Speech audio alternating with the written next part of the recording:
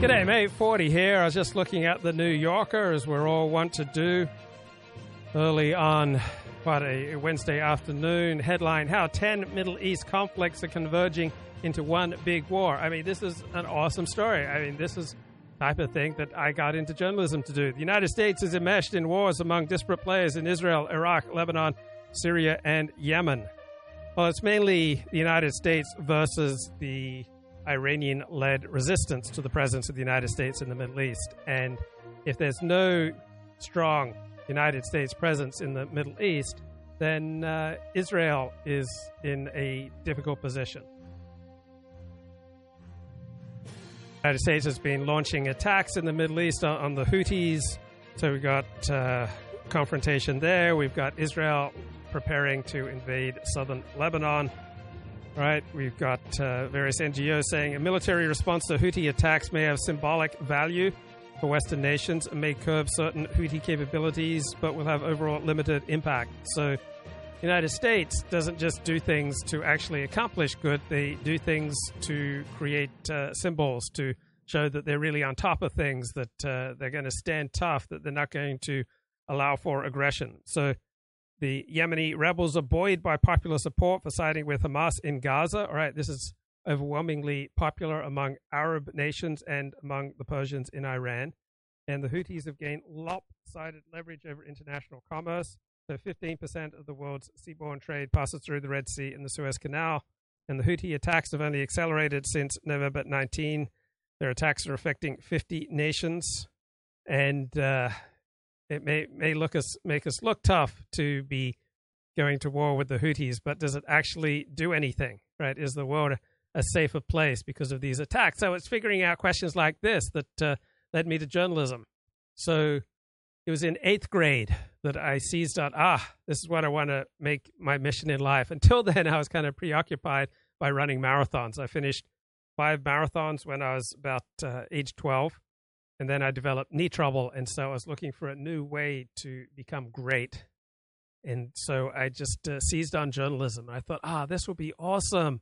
I'll go out into the world, and I'll try to make sense of the world, and it will be an all-access pass. All right, I was unlike this smooth, sophisticated man that you see before you right now. Back when I was 13, 14, I was a little bit socially awkward.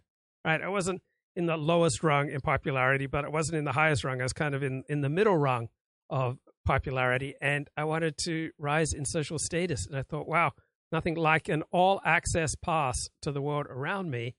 That would be a great way for me to apply my skills, right? What I'm good at. I'm smart. I like to read books. I want to figure out what's going on. And it will get me out of myself and my awkward, somewhat solitary habits. I'll have to go out into the world and mix, and I'll have a pass, all right? I'll have a press pass that when they go to all sorts of places and talk to all sorts of cool people and be, a bystander to history. I'll write the first draft of history, so it seemed like an influential, important, high-status, exciting profession. So this was 1979, 1980, when I decided, I'm going to make journalism. That's going to be my thing. I'm going to dedicate my life to creating great reporting. And it would be a way that I could kind of manage my insecurities and my weaknesses in my social armor. Because with this press pass, right, this all-access pass to life, it would kind of act as a shield. Right, I'd be able to go out into those parts of life that I wanted to penetrate, and I'd have a legitimate reason for my penetration. All right, I was sent here by the news.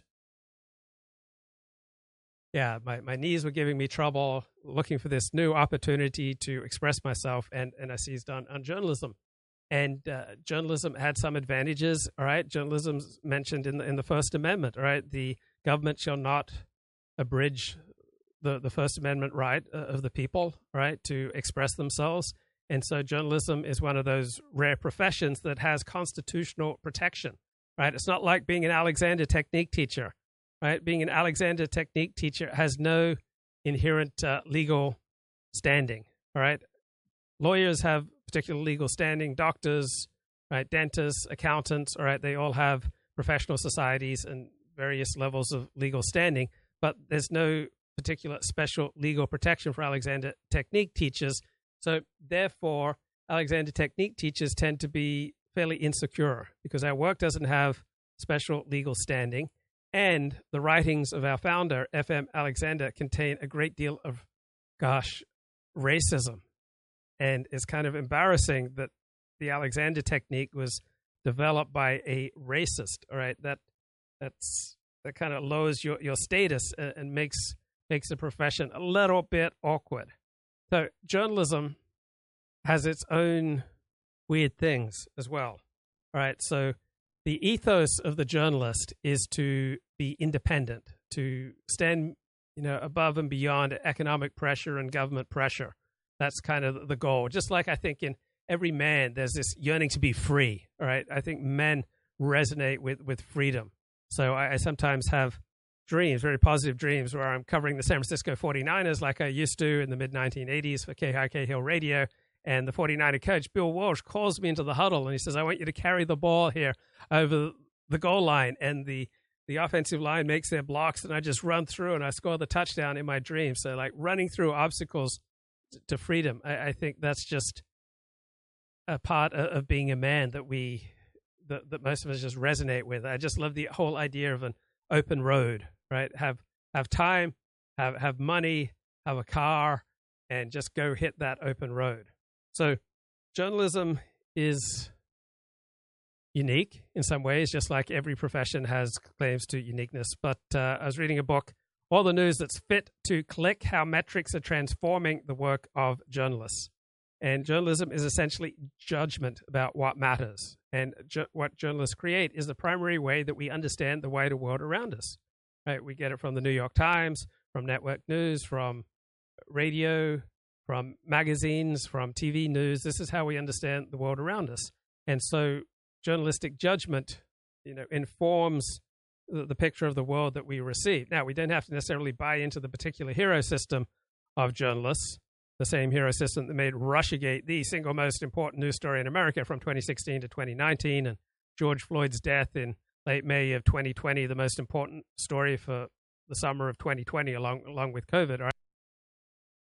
Have to buy into the particular hero system of journalism, but it's ubiquitous. It's all around us, and it's the single most influential thing that informs how we understand the wider world. So journalists are in the interpretation or information or knowledge game, right? They're not artists, right? So in artistic fields, the highest value is individual creativity and self-expression. But journalism's highest value is essentially judgment, right? The ability to quickly absorb, to decide between, right? To adjudicate between and publicly communicate complex and conflicting sources of information. So journalism is one of those weird cases of cultural production where its practitioners operate according to a set of normative rather than artistic commitments, right? According to a notion of right and wrong.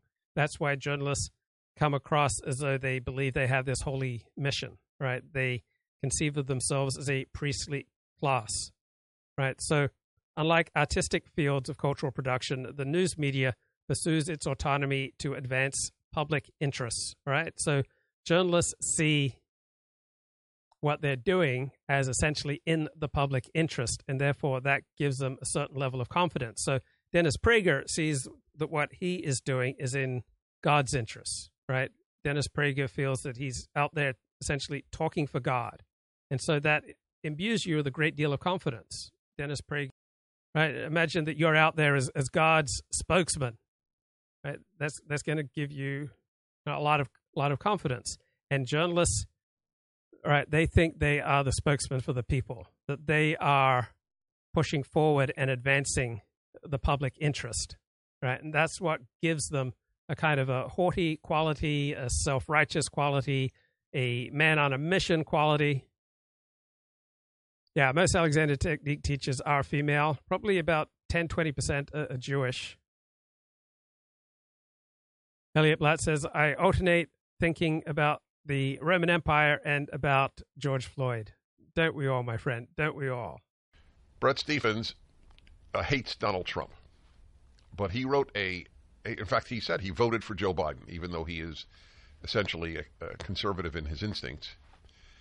And nevertheless, he wrote a piece for the New York Times this weekend, January 11th. What is today? The 15th. So last week, the end of last week. I just read it this weekend. And the New York Times readers hated it, just hated it. Do you know how many comments there are? It gives you an idea of the passion it arose. 2,945 comments. I don't know if you can still make a comment. After 100, I don't assume most are read. But I read them and they hated him. And so this is the finest piece, or one of the finest pieces I have read on the case for Trump. And it's titled The Case for Trump by Someone Who Wants Him to Lose. After reading this, don't you wonder, why do you want him to lose? So there is only one answer, and that is he hates the man. And I had a number of dialogues with Bret Stephens over this, including on the New York Times Facebook page. And a while ago, he wrote a column criticizing me for supporting Trump. And it's somewhere in the archives. Barring a political miracle, you really need to hear this piece. You should really send this to every person in your life who is angry at you because you will vote for Trump if he is nominated. And say, this is a New York Times columnist who hates Donald Trump. Okay, so journalists see that what they are doing is advancing not just their own interests or their employers' interests, but the public interest.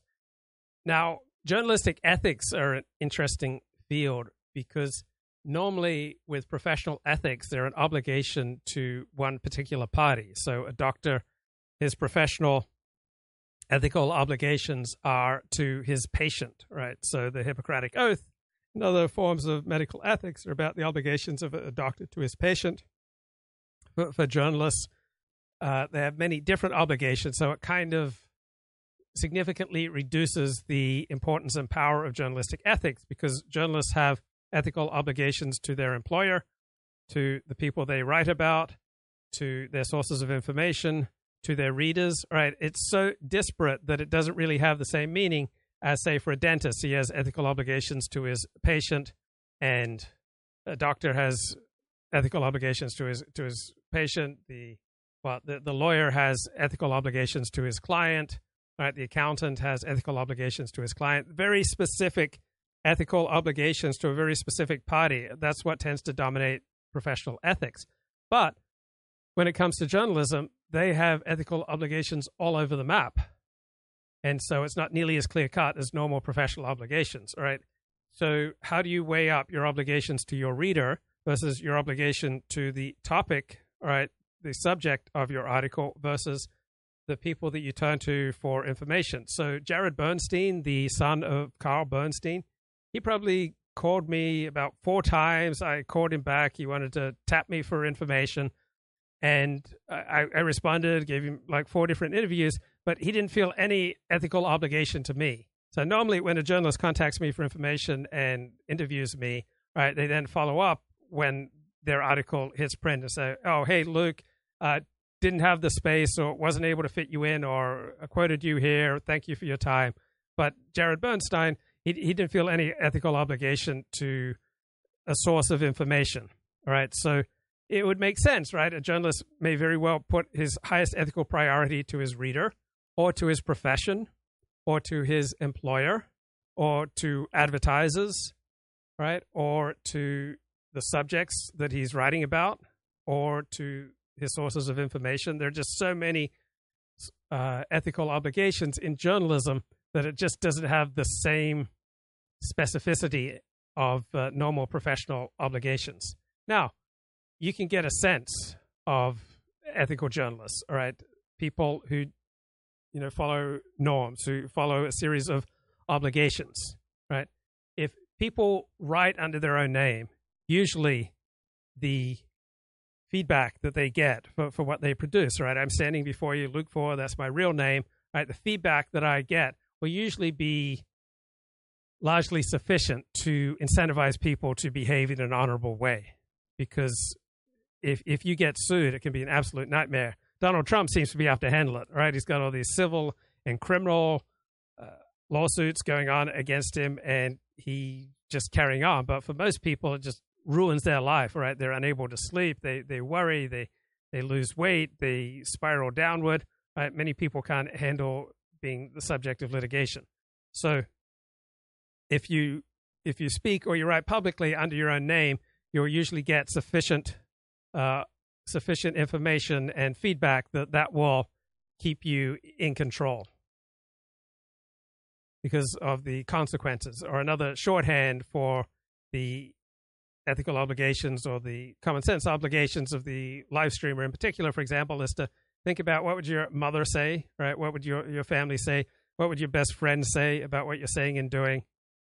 What would your biggest enemy do with what you're saying online? And what would your boss say? What would an attorney say if he saw the possibility to sue you and to make money for what you're saying online? That will usually have a sufficient chastening and disciplining effect to keep one in line. So normally in artistic endeavors, right, the highest ideal is to follow your own creativity and self-expression. But in journalism, right, journalists see themselves as primarily advancing public interests. So artistic workers want aesthetic autonomy. Journalists primarily seek professional autonomy, right? The ability to practice their work according to their own values and with insulation from the wider world and the market. So why do I often choose topics that aren't terribly sexy, right? Why aren't I choosing topics that will garner a bigger audience, right? Because I do these shows on the basis of what I think is right and true and good and important, right? I don't do them on the basis of metrics. I don't do them on the basis of what I think will go viral. I don't do them on the basis of what the audience says it wants to hear, right? I come from that journalistic background, and it still informs what I want to do. It's this kind of haughty, priest-like idea that I know what's in the public interest, and I am going to deliver something that's in the public interest, and I'm not going to be swayed by people who want me to do sexy, viral topics, all right? I'm speaking here from the public interest. Remember when I was going to Sierra Community College, I was in journalism class, and we were going to put together a newspaper for my community college, and there were women who had ideas about bringing horoscopes into the newspaper or advice columns, relationship columns. And I said, well, we need to decide what type of newspaper we're going to produce. If we're going to produce a highbrow, serious newspaper, then we're not going to have horoscopes and advice columns. On the other hand, if we want to go lowbrow, then yeah, we can have all the advice columns and relationship columns and horoscopes that we want. And I was persuasive enough that I was elected editor of my college newspaper in addition to my high school newspaper. And then I was determined to put out a product, I guess, that primarily appealed to the professors on campus. All right, I was interested in the lofty, big brain ideas. And so I was interested in interviewing professors and administrators and writing articles that these smart, accomplished people would be interested in. And the advisor said, we need to do more stories of interest to students.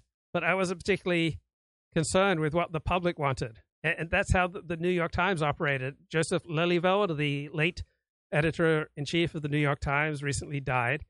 And he took great pride in putting articles on the Bosnian War on the front page of the New York Times, even though he knew that overwhelmingly, right, his readers were not particularly interested in that topic. So the more prestigious the journalistic outlet, right, the less concern they purport to show with regard to metrics and with regard to what the audience wants. It's kind of a strange business where the most accomplished, most prestigious members of the profession take great pride in not caring what its audience wants to hear. Maybe you will read him, whereas you won't listen to me. This is really a good thing to do for you, for your relationships. Barring a political miracle or an act of God, it is overwhelmingly likely that Donald Trump will again be the Republican Party's nominee for president. Assuming the Democratic nominee in the fall is Joe Biden, polls show Trump with a better than even chance of returning to the White House next year. Lord help us. What should those of us who have consistently opposed him do? And he has. He has consistently opposed Donald Trump. You can't defeat an opponent if you refuse to understand what makes him formidable. For that alone, you should send this piece. Are we putting it up at DennisPrager.com? You should send this piece to your son or daughter who is deeply angry to the point of perhaps even alienation from you. You can't defeat an opponent if you refuse to understand what makes him formidable. For that alone, you should send this piece to all the Democrats in your life. Too many people, especially progressives, fail to think deeply about the enduring sources of his appeal. And to do so without calling him names or disparaging his supporters. By the way, he admits he's called him names. He compared him to Mussolini. He admitted it. Or disparaging his supporters. You hear that? Are you a supporter who's been disparaged by members of your family or friends? Too many people have done this. Or attributing his resurgence to nefarious foreign actors or the unfairness of the Electoral College. It's already off to a good start. Since I will spend the coming year strenuously opposing his candidacy, let me here make the best case for Trump that I can. Begin with fundamentals. Trump got 3 big things right, or at least more right than wrong. Arguably the single most important geopolitical fact of the century is the mass migration of people from south to north and east to west, causing tectonic demographic, cultural, economic, and ultimately political shifts. Trump understood this from the start of his presidential candidacy in 2015, the same year Europe was overwhelmed by a largely uncontrolled migration from the Middle East and Africa. Yeah, so Trump has been right on the 2 biggest issues of our time, right? The need to control immigration and the need to change how we conduct trade. So those 2 big issues, Trump has been right. He's also generally been on the law enforcement side as opposed to the side of the rioters, right? January 6th was an exception. He signed legislation later on in his term permitting the release of criminals from prison. So certainly some exceptions, but generally speaking, Trump has been a law and order president. Okay, so aesthetic cultural work tends to be defined by the art-commerce relation. Journalism is characterized by the democracy-commerce relation. Right? This is from the 2021 book, All the News That's Fit to Click, How Metrics Are Transforming the Work of Journalists. And this book makes a great point. You can't measure something without that having an effect on you. Right? If you measure how you spend your time, right? You track how you spend your time, that will change how you spend your time. Right? You will start behaving in all likelihood a more honorable, the more effective direction if you track your time. If you track your spending, you will spend money more carefully. If you track your earning, right, you'll earn money more effectively. Right? Whatever you track, time, money, you get more of. So tracking profoundly affects us. Right? It's basically near impossible to measure something without changing that thing, right? So when you create metrics, all right, you elicit a response, right? When you create metrics about your own life, all right, you look at the health app on your iPhone. It tells you how many steps you've been doing, how many flights of stairs you've been climbing, all right? That incentivizes you and changes you. So we understand most of the world around us from journalism, right?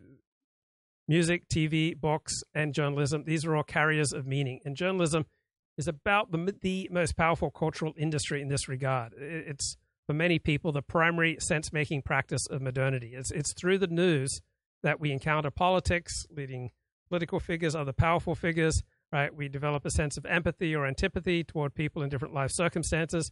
We learn about and make sense of current events that are outside of our immediate observable environment. And we develop an understanding of what are the most crucial issues animating public life. So journalism's history in the United States is a history of a group of workers trying to become professionals, right? They want to professionalize what they're doing. And why do people want to professionalize what they're doing? Just like why do people want to live a religious or a traditional life? Because the world is a big oozing mess. The world's a big confusing mess. But we have a desperate need for meaning and order in our lives. And so to construct meaning, to construct order, to construct the sense that we are striving for what's heroic, right? We develop and we sanctify and we pay great attention to boundaries between things like that which is pure or clean and that which is dirty, between the heroic and the cowardly, right? Between the special and the mundane, between the holy and the secular, right? That's a great way, and it happens in every society. That's how we largely develop meaning in our life. We make dramatic differences that may otherwise just sit there. Let's have a look at the chat. 40, bring your Julie on the show, bro. Democracy dies in darkness. How long before Prager talks about himself and his ethics? Journalists protect our democracy. Many miles on that Martha McCallum would still... yes. Okay, this is a very highbrow show. All right, so the history of journalism, right? Journalism is a pretentious word, right? I use it because that's the word that's used to communicate this profession, but I understand it is a pretentious word. As he said, a nation without borders is not a nation at all. We must have a wall. The rule of law matters. Many of Trump's opponents refuse to see virtually unchecked migration as a problem for the West at all. The lines in this piece are just so true. Many of Trump's opponents refuse to see virtually unchecked migration as a problem for the West at all. I would go further. Liberals don't see it as a problem. Progressives see it as a great thing. The more the West stops being the West, the more progressives, today's communists, like it. How a good society produces people like this, that's it. Okay, he's about to talk about ethics. Okay, so history of journalism, all right, pretentious term for reporting, all right, it's a history to try to establish itself as a profession. Why do groups want to establish themselves as professions? To distinguish themselves from competitors, to establish more prestige, influence, and income for themselves, right? Doctors do this, dentists, lawyers, right? Every profession does this. And so the history of the attempts to make a journalism profession in this country essentially attempts to develop independence from both the state and the market, which for normal journalists, these two entities are viewed as corrupting influences on editorial freedom and journalistic integrity. And so Orthodox Jews have all these practices to create a holy life, to distinguish between the sacred and the mundane, distinguish between Jew and Gentile, male and female, adult and child, between that which is pure and clean and that which is, impure and disgusting. That which is mundane time, that which is sacred time, right? So with journalists, they have developed all sorts of norms and practices, right? Such as refusing gifts, denying sources quote approval, establishing a wall between the editorial and the business sides of a news organization, right? These are all attempts to develop their own autonomy. So just like I think every man has within him that's yearning to be free, journalists very much want to be free of what they view as the degrading and corrupting influence of government and of the market. But autonomy from what? What keeps journalism alive, changing, and growing is the public nature of journalists' work. So they want to be autonomous, but they have to work in a non-autonomous environment, all right? They are daily, hourly, weekly getting exposed to the disappointment and the criticism of their readers, their sources, their public, right, who may express their disapproval economically by canceling subscriptions or changing channels. So here is a key insight from a 1979 classic by a sociologist, Herbert Gans, who wrote a book, Deciding What's News, that journalists had little knowledge about the audience and they rejected feedback from it, right? But even back in the 70s, right, journalists weren't particularly interested in letters to the editor. And now online journalists despise, generally speaking, comments on stories. They despise bloggers. They despise social media commentary. So it's an interesting profession that tends to despise their audience and to automatically put up blinders and reject feedback from their audience. Right? They have a vague image of their audience, but they pay little attention to it. They film and they write for their superiors and for themselves, assuming that what interests them will interest their audience. So essentially, they see themselves up here and they are going to instruct you about what's important. So back in the newspaper print era, journalists rejected audience research because it was a way of protecting their always tenuous professional status. Right? Professions are exclusive groups of individuals applying abstract knowledge to particular cases. So journalists are incentivized to use highly accessible language, but that then renders their claims to specialized expertise suspect, right? Because they use words just like you and I use words. So in the absence of a structural closing mechanism that limits entry into the journalism profession, right, and without a repertoire of abstract knowledge that is unique, journalists strive constantly to create and maintain boundaries around their profession by doing things a certain way and privileging certain rationales for those actions. Just like, how have Jews survived as a distinct minority, living for approximately most of the last 2,600 years as a minority culture, by continually contrasting the Jewish way of doing things with the non-Jewish way of doing things, and within their own in-group incentivizing, the Jewish way of doing things is superior. So that's the only way you maintain a strong in-group, when you develop ideas about how you should do things a certain way and you should understand things a certain way, and that's what sets us apart. So for journalists, it's the opinions and assessments of other journalists rather than of outsiders that hold the most weight, and they're trying to figure out whether they've done a job well or not. Now, we've got this explosion in metrics that tell people, how many page views has your story received, how many people have emailed the story. And so editors often perceive these metrics as a threat to their own authority and to their own privileged position atop the newsroom hierarchy. Because what does an editor have that a regular journalist doesn't? It's their own claim to superior levels of judgment, which is not objective, right? It's not immediately discernible. It's highly subjective. And so when you're on top for highly subjective reasons, for abstruse, abstract, largely unknowable reasons, you're going to feel highly insecure about that. So in this great 1979 book, Deciding What's News, the author noted the indifference to audience research that he observed among journalists might well change should commercial considerations become more urgent within news organizations. So up until the 1990s, news was a highly profitable business because of a quirk of communication that made newspapers the best, most efficient way to place classified ads.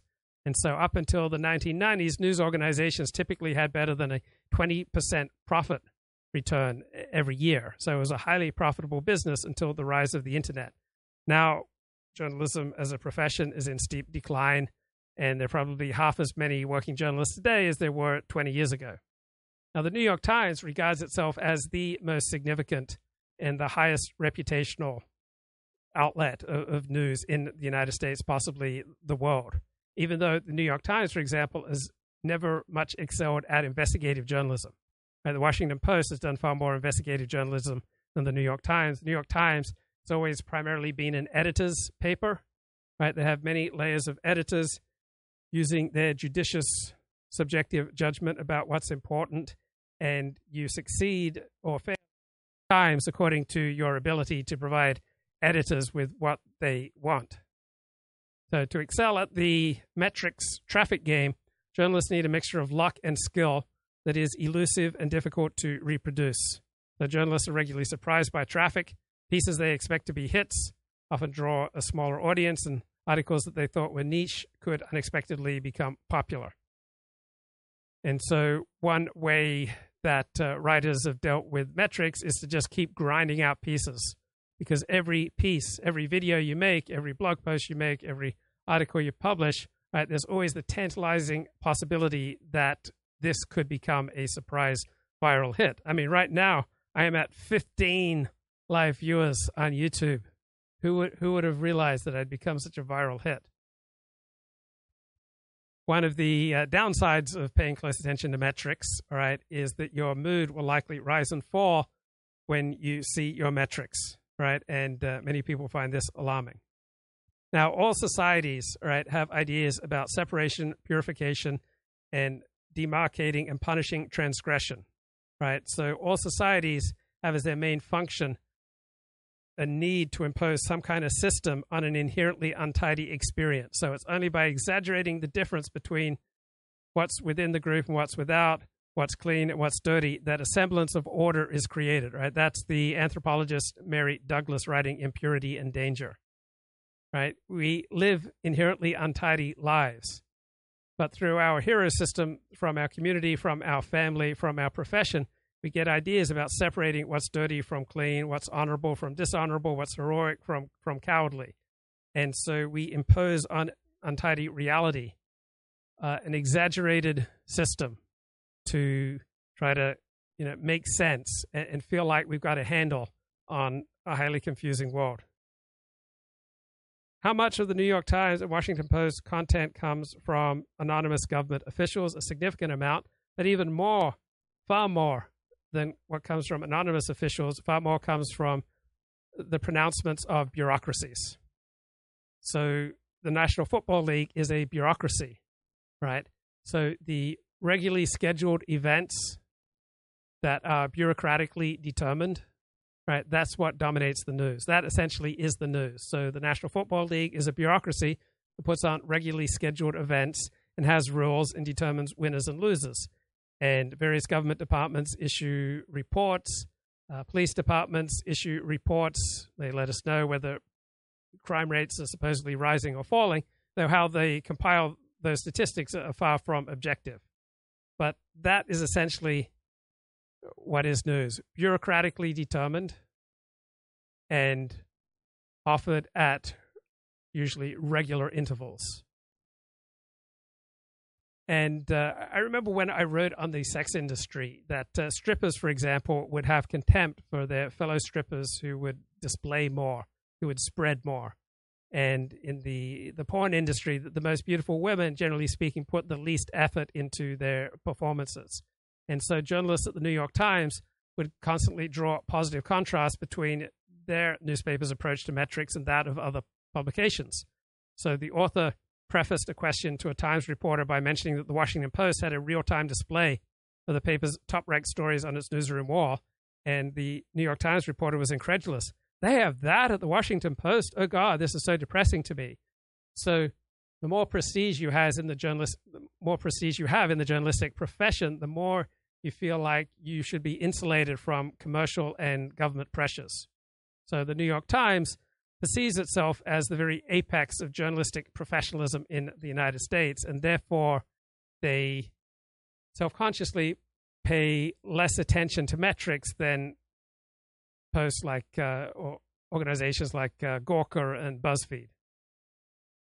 But even Gawker and BuzzFeed also like to distinguish how they deal with metrics. So everyone has strong incentives to try to picture themselves and their organization in a world that puts them on top and everyone else in second place. So many Gawker staffers would regard BuzzFeed and its editorial approach as essentially clickbait and cheap viral crap. But BuzzFeed emphatically rejects this characterization, and they published a post in 2014, why BuzzFeed doesn't do clickbait. And the editor-in-chief at the time, Ben Smith, argued that those who associate BuzzFeed with clickbait confuse what we do with true clickbait, which is a headline that baits the reader into clicking by overpromising on what the story actually delivers. By contrast, he says, BuzzFeed's headlines tend to be extremely direct. For example, 31 genius hacks for your elementary school art class is just that. So even at low status, low prestige outlets like Gawker and BuzzFeed, they still had ways of viewing what they were doing that distinguished them and made them better than everyone else, right? The world is so incredibly untidy, we can't help but develop all sorts of exaggerated ways of making our own group best and creating meaning and purity and heroism from what would otherwise seem like fairly mundane tasks. So metrics confront journalists with a mixed message. If they ignore the metrics altogether, if they ignore the data, they risk being seen as foolish and as obstinate, as patronizing towards their audience and behind the digital times. Right? They are guaranteeing their professional obsolescence and facing managerial censure or even job loss. But if they rely on metrics too much, right, they corrupt their sense of professional integrity and their autonomy, and they sully their reputation. And what makes things even more challenging is there's no widely agreed upon right and wrong normative standard within the profession to how to navigate between these extremes. So if you go into the common spaces of the New York Times headquarters in Midtown Manhattan, displays of any kind of metrics data are conspicuously absent. So at Gawker, like vast swaths of the wall were occupied by large flat screens displaying various real-time traffic rankings of stories and writers. Going to the New York Times, their wall space is covered with framed reprints of each of the paper's Pulitzer Prize-winning stories. All right, the more prestigious the publication, all right, the more the journalists there are concerned about their reputation among other journalists, the less concerned they are for their reputation among the public at large. All right, let's get back to Richard Anania here speaking with Amy Wax. That the progressive woke police will come after them. So it's going to be very hard to sort of nail down these differences, but the suggestion is there. I'm sure you're well aware of the data on this. Yeah, of course. And I'm probably more convinced. I mean, I probably think it's even more conclusive than you are. You know, you need a theory to beat a theory, and I don't think there's any other theories that explain the sort of universality of the differences that we see. I agree. I do see sort of. I think what do you think that like the mainstream conservative sort of? I think what my sort of impression is that if you talk about culture, like that really takes off with right-wing people. They really do like it. Even like, like Free Press, Bari Weiss, intellectual dark web, sort of centrist types really will like slab onto that and they love it. They'll share it. The genetics, it really starts to make them uncomfortable. And I don't think it's just race. I think if you go to a racially homogenous country and you talk about class differences and you say some people, the children of some classes do better than the children of other classes because they're genetically smarter. I don't think there's many societies that acknowledge this. I don't know if there's any societies that really acknowledge this to any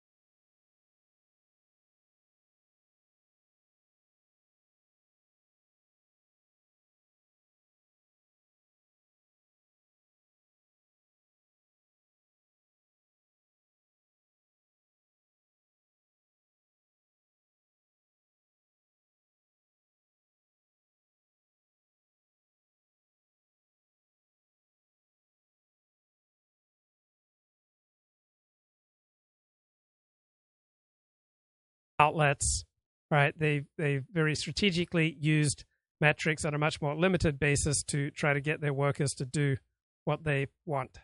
great degree.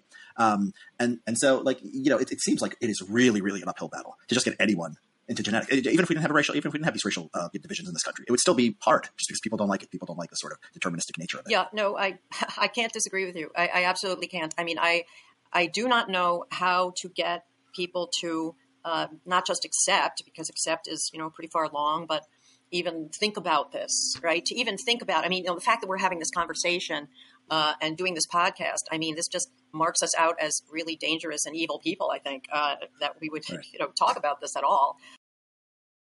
Wait, how long was I muted for? I was dropping pearls of wisdom and it didn't even show up? That's sad. Okay, I was talking about the power of editors and how their power is largely inscrutable. All right, so where did I end off? All right, editors' sense of news judgment, right, is not exactly objective. All right, it's inscrutable, it's intuitive. Metrics have the ability to be visible and accessible to all staffers in a newsroom. Metrics have an interpretive ambiguity, so a reader, a reporter, and an editor can draw possibly contradictory conclusions from the same data. New York Times would restrict reporters' access to metrics because they perceive the data as a potential threat, not just to the quality of the newspaper, but also to their own managerial authority. And one journalist says, if you think about an editor, the only thing the editor has is their judgment. So what they do is they sit and they use their judgment to decide on stories, to edit stories, and to decide what should go on the site.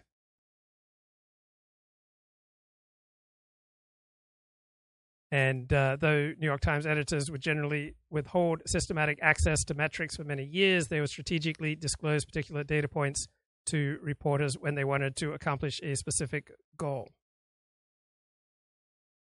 Okay, big picture. Okay, the summary of this stream. All right, the world's a big oozing mess, but to create meaning and order in our lives, we develop and we sanctify these boundaries between what we see as clean and unclean, between what we see as heroic and cowardly, to give meaning and purpose and heroism to what are otherwise fairly mundane choices.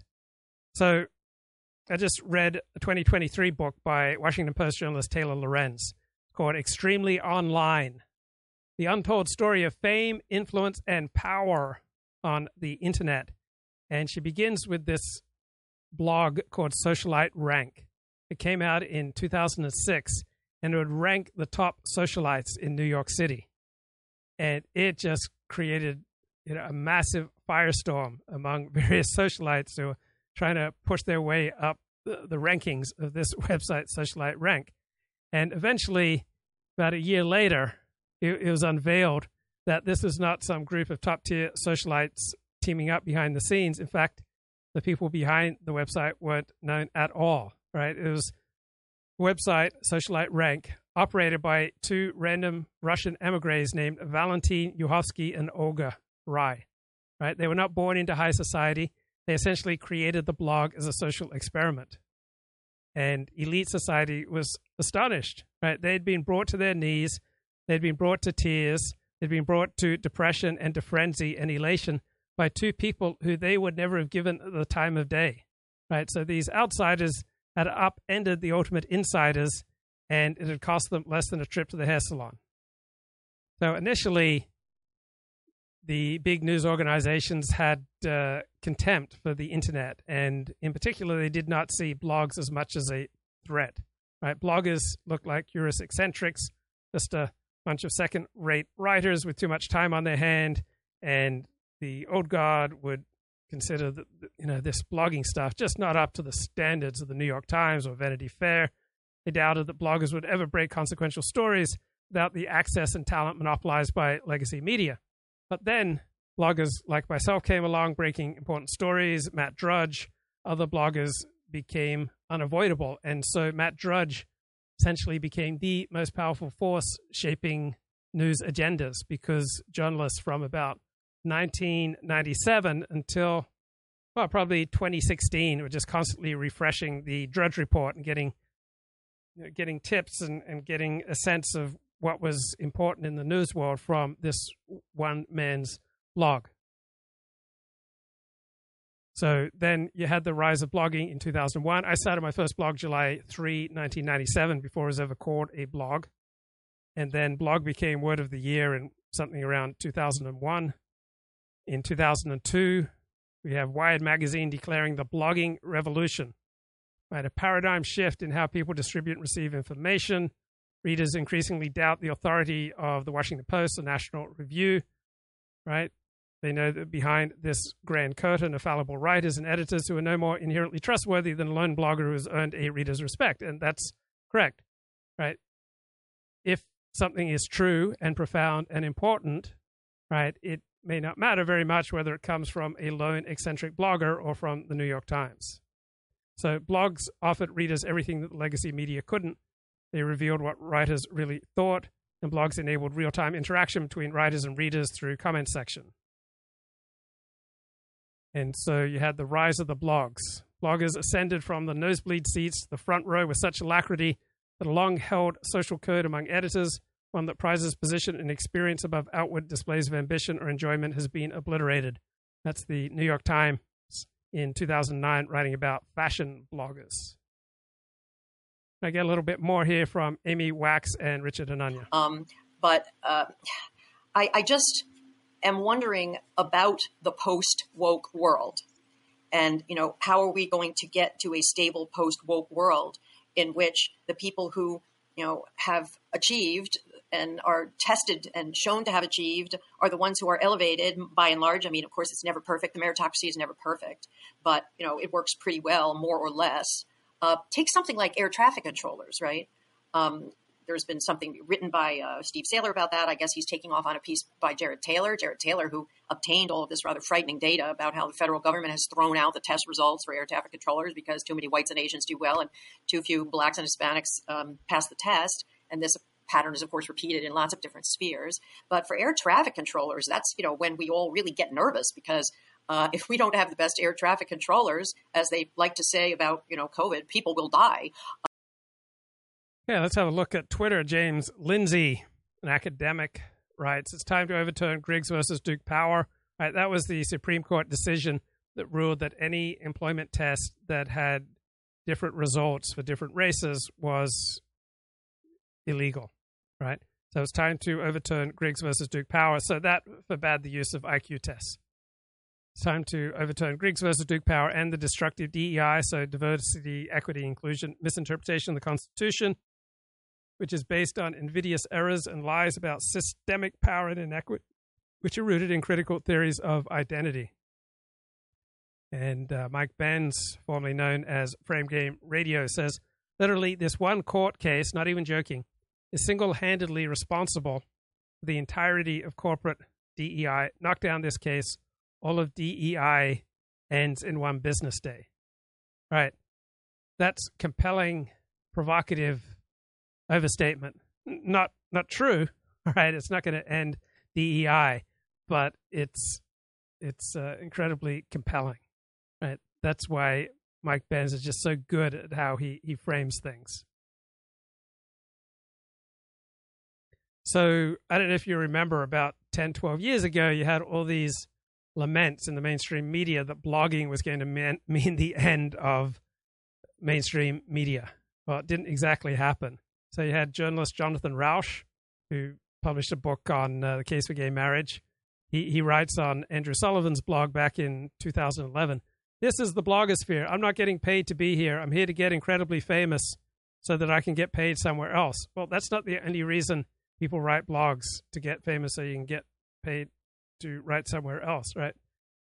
It's just an inherent part of the human condition to want to share things that you learn or know or question with other people. And blogging is just one communication mechanism, just like a cell phone or a fax machine.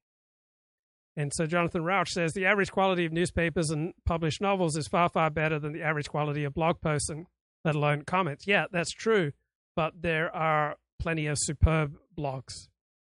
Right, this is why people pay for newspapers and novels.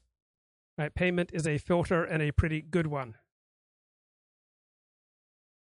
And the blog is bringing in new content, is displacing better content by destroying the business model for quality. He says there are inherent problems with the blogosphere as a medium. Lack of a payment model militates against professionalism and rewards noisiness. And he says that the blogosphere is the single worst medium for sustained and grown-up reading and writing and argumentation ever invented. So Jonathan Rauch, when he wrote this, what was he, like 60 years old? So he's now 63, but he looks much older than his years. Gosh. Looks so incredibly decayed. But he's absolutely outraged by the blogosphere. Like many mainstream journalists, thought it was going to be the end of journalism. And Andrew Gelman is a professor of statistics at Columbia University. He operates a blog, andrewgelman.com. And he's got some pretty good comments back in 2011. I wonder if Jonathan Rauch's problem is he's aiming for too big of an audience. And Gelman notes, we have 5,000 subscribers here. Maybe if Jonathan Rauch was willing to settle for an audience of 5,000 rather than millions, he could be mild, moderate, judicious, think things through, and get it right. Right? To be all these things and have a huge audience, that takes a huge amount of luck. If you're willing to accept a niche audience, you can be as serious as you want. I am willing to accept a niche audience, and so I can get as serious as I want here. So Jonathan Rauch writes that journalists like himself are the kind of people who punch their tickets on newspaper police beats, where they learn quaint notions of fairness and accuracy and keeping one's opinion out of it and all that. It's kind of amusing because for the last 20 years, Jonathan Rauch has published almost nothing but his own opinions, right? He posts nothing but his own opinions. He states he will do no reporting on his blog. I haven't seen any police reporting from him lately. So he doesn't actually view fairness, accuracy, and the traditions of the peace beat as valuable in and of themselves. He just sees them as opportunities to distinguish him from the lower sorts of people, right? So ideology is incredibly flexible, right? We will use ideology in all sorts of different directions to try to justify why we deserve good things and other people don't, why we are superior to others. So, yeah, just when you become an expert on something, your expertise becomes obsolete. It must be very frustrating. Jonathan Rauch's most recent book, Gay Marriage, Why It's Good for Gays, Good for Straights, and Good for America, is the sort of content you could see very well on a blog. And Jonathan Rauch writes that blogging in particular and the internet in general is displacing better content by destroying the business model for quality. Well, things are quite different in the academic world, right? Very few academics get paid to write journal articles, right? Academics, by and large, do not get paid to publish in academic publications, right? Academics do it for free and always have, right? Academics get paid to teach and to do research by their universities, and publications can indirectly help make us money, right? If you publish an important article, it can help you get a research grant, but no part of the academic system requires the readers of academic work to support it, right? If every journal were to become free and online overnight, right, academic writing would proceed just as before. So this argument that paid writing is just inherently better than free writing doesn't apply in the academic world. So journalists see their calling as a holy calling, as a priestly calling, because they have their own hero system. But what makes a piece of writing or piece of audio video content journalism, hence protected by the First Amendment, is somewhat subjective. Right? Journalists, like other professionals, guard their status zealously, and they are in an awkward position because their work is essentially making judgments that are not subject to objective criteria. So they're very quick to dismiss many bloggers, for example, for the cardinal sin of not doing journalism. The primary critique that I would receive in countless journalistic profiles of my blogging career was that it was not good journalism. There might be some other goal that I'm striving for aside from just strictly journalistic ones. It does not figure in how they view the world.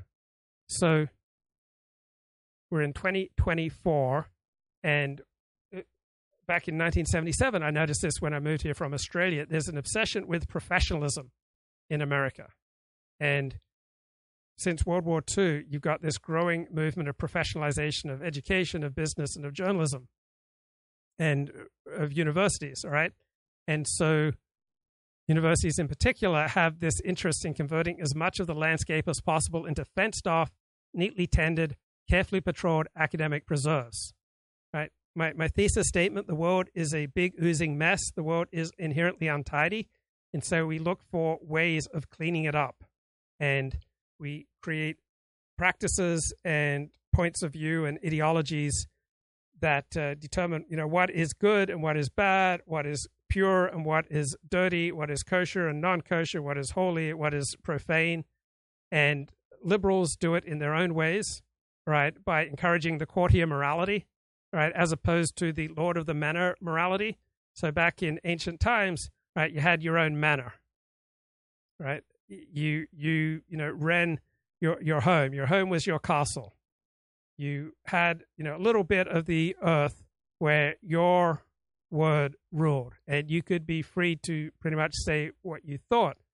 Then, due to commercial and military constraints, right, nation states became increasingly centralized.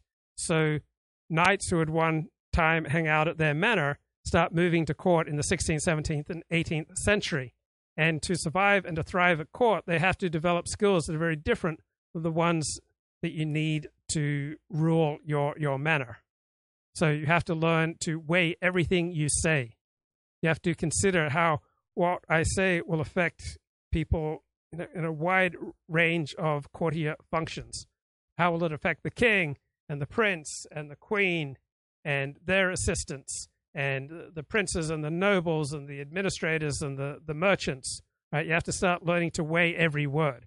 And so one difference between conservative morality and liberal left morality is the difference between Lord of the Manor morality, which is trad morality, which more coincides with conservative morality, and liberal left morality, which is courtier morality, where people learn to carefully weigh everything they say, and more of life becomes professionalized, where you're expected to distrust your immediate inclinations and to rise above them and to essentially transmute the Protestant ethic where faith and orientation of your heart towards God, right, is supposed to direct all of your behavior. So in the traditional world, there were holy spaces and unholy spaces. But with the Protestant Reformation, like all of the world was supposed to become a holy space where you're supposed to direct yourself towards God and develop a relationship with God that would then inform everything you do.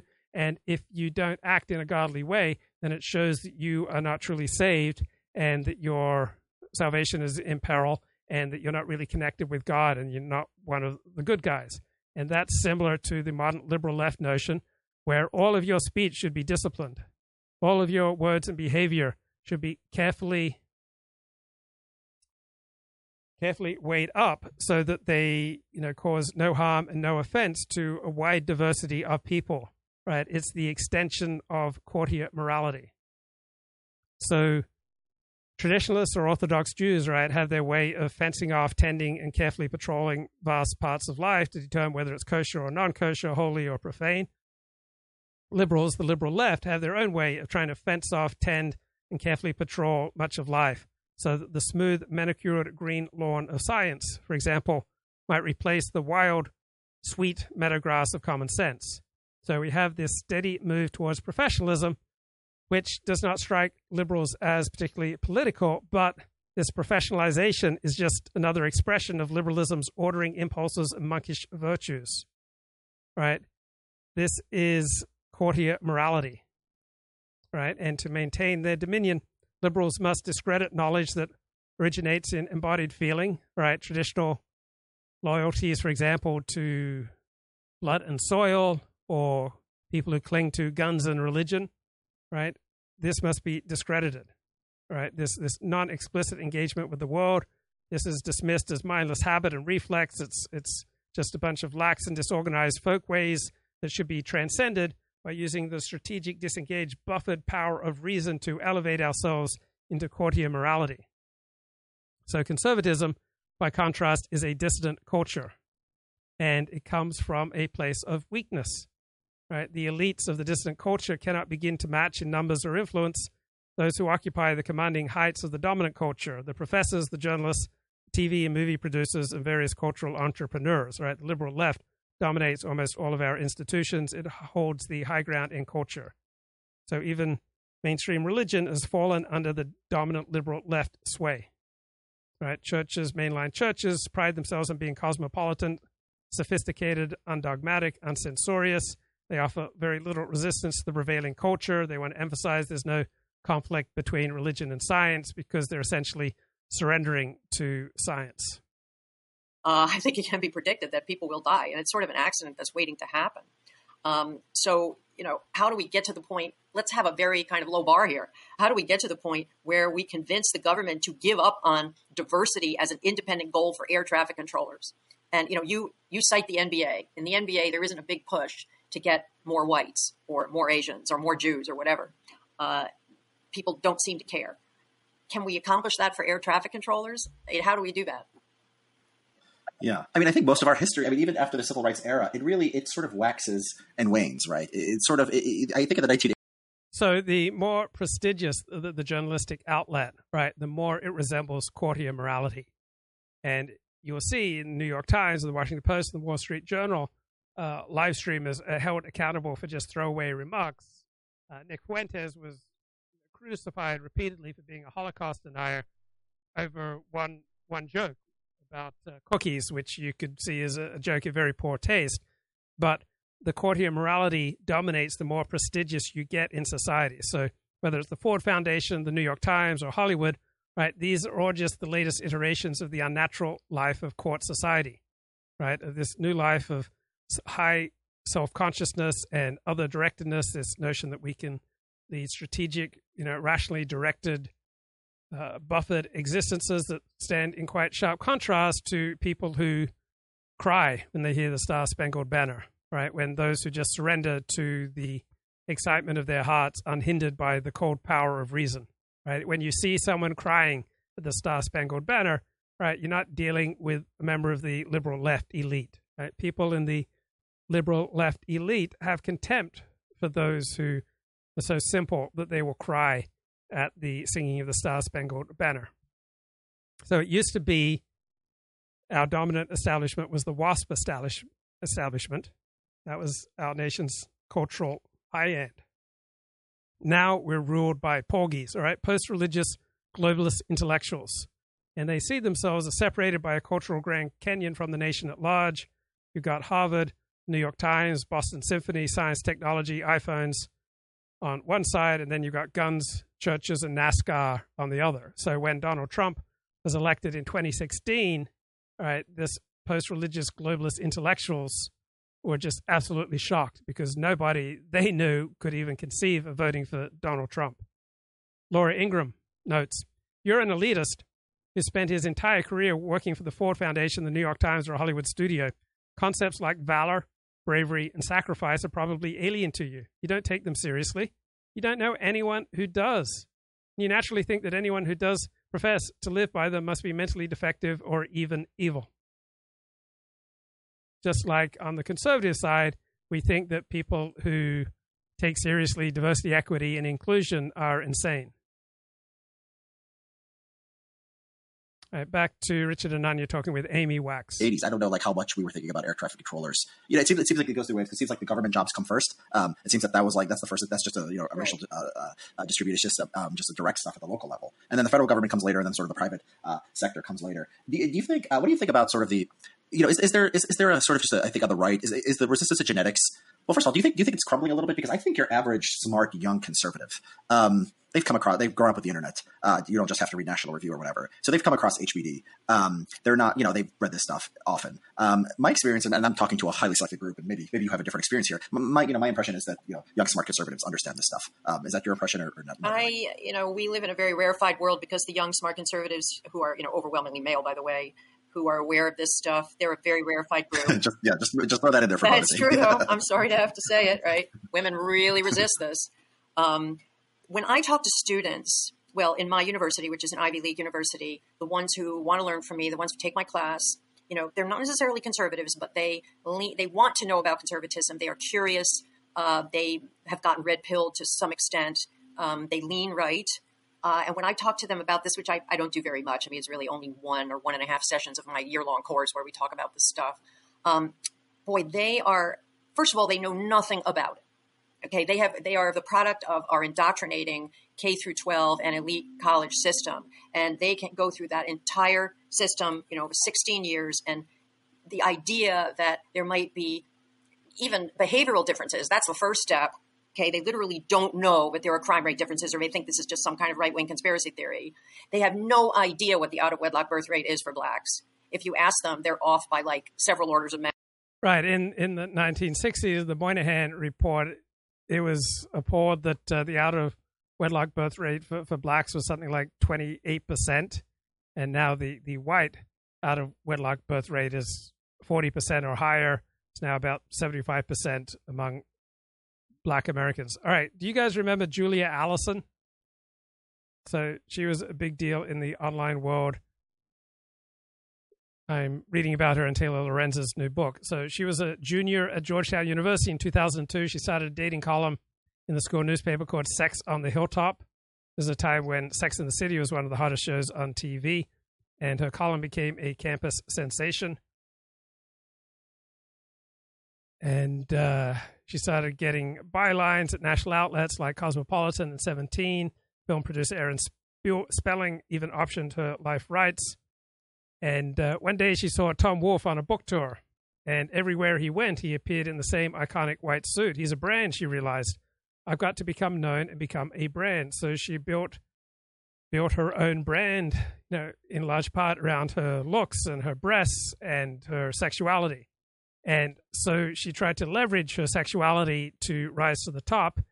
And then there was quite a large amount of pushback to that. So nearly every article documenting her rise contained a disturbing level of misogynistic language and tropes. Right? Tech journalists, who were overwhelmingly men, implied that Allison was promiscuous. They used highly gendered language to slut-shame her and to question her credibility. She was accused of trying to sleep with the powerful men in tech. Fast Company ran a piece titled, "Sometimes Breasts Aren't Enough, Julia Allison." So why did she receive so much bad publicity? Because she was trying to leverage her sexuality and her looks to get ahead. So by 2012, she decided she couldn't handle any more online assaults.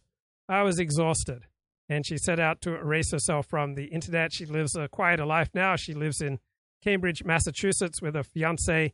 She's been accepted into a master's program at Harvard's Kennedy School in Leadership and Public Policy. But no introspection displayed in this book about how she may well have contributed to her own problems. All right? When we try to push our way up in the world, all right, we will be very likely to step on the toes of others, and they will retaliate.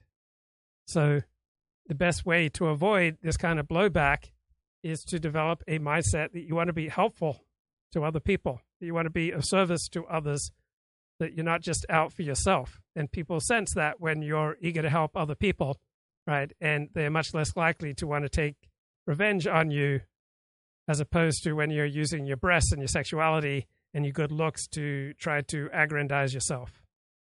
Right? That's not a winning formula. Magnitude. Okay, when you tell them it's more than 70%, they are shocked and amazed and incredulous. What do they think the white rate is? I would think they're within a bubble overall. They don't know. Okay, they study race, inequality, sociology up the wazoo, but they're never exposed to this stuff, right? And the idea that there might be even IQ differences that are measurable. I had one very sincere, very intelligent student say to me, "Do you really believe all this IQ stuff? Like, do you really believe that there are these differences? And do you believe that they have any significance?" So what can I say to him? I said, "Well, do you think that some people are smarter than other people? I mean, let's start with the basics here. We have to really start with the basics here, right? The whole idea that some people are smarter than other people is one that they're having aversion to, even though their everyday common sense experience is telling them that.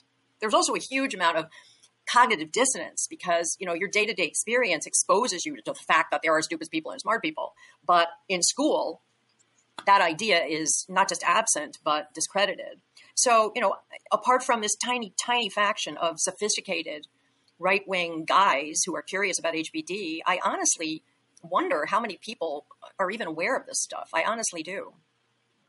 Yeah, I think you might have convinced me because you're getting a better, more representative sample of young, smart people than I am. I'm not teaching students who happen to go to university. I'm just on the internet, and people are finding me, and people who find me are unusual. And it sounds like you're talking to people at Penn. It doesn't sound very hopeful. That sounds. And this is the elite. I mean, the guys I know who are outside the education system, they either never entered it, professionally, or they have avoided it. Think about the people who think about this stuff and talk about this.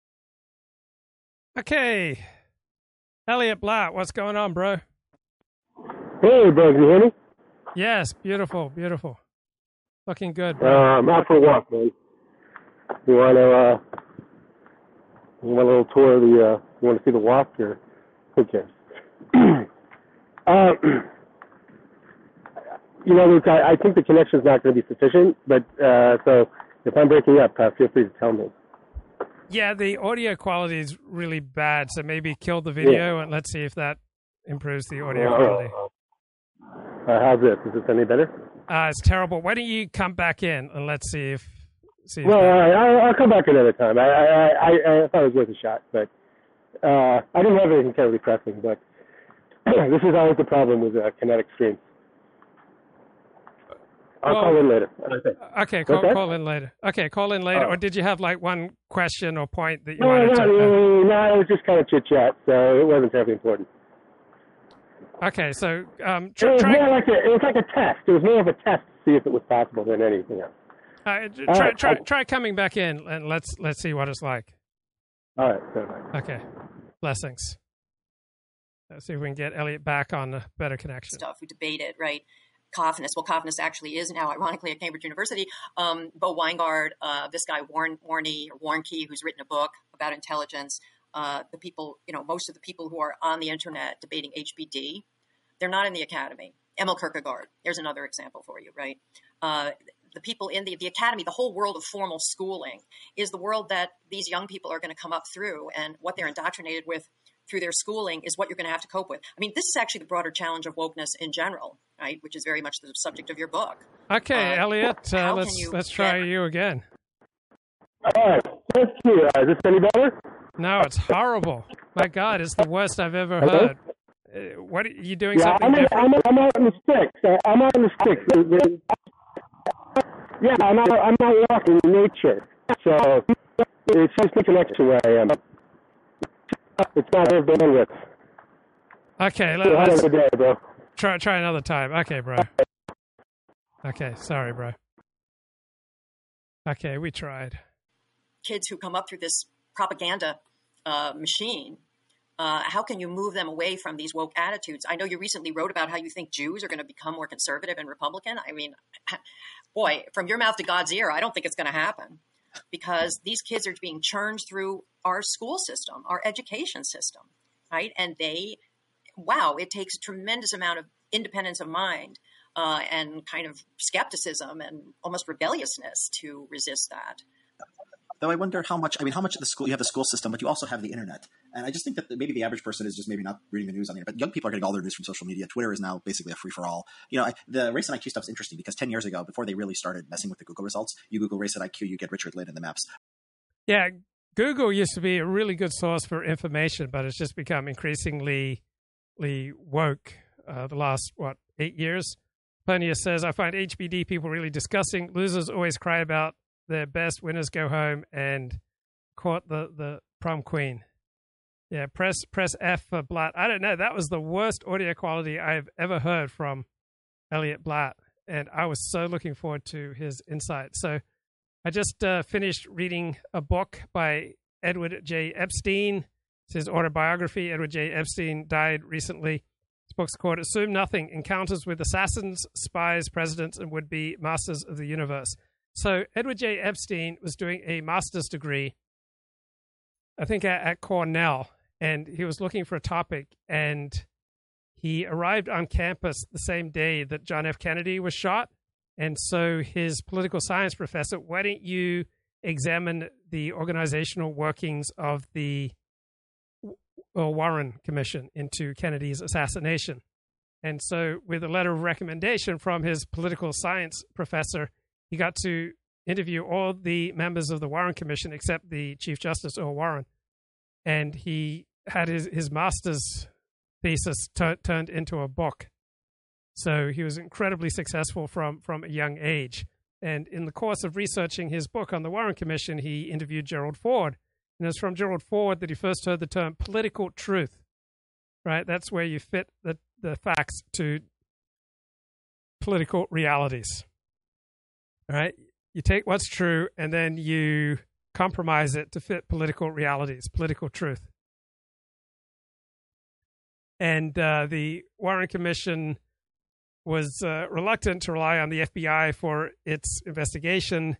And one lawyer said, J. Edgar Hoover likes to close doors. I told Warren we had to reopen them.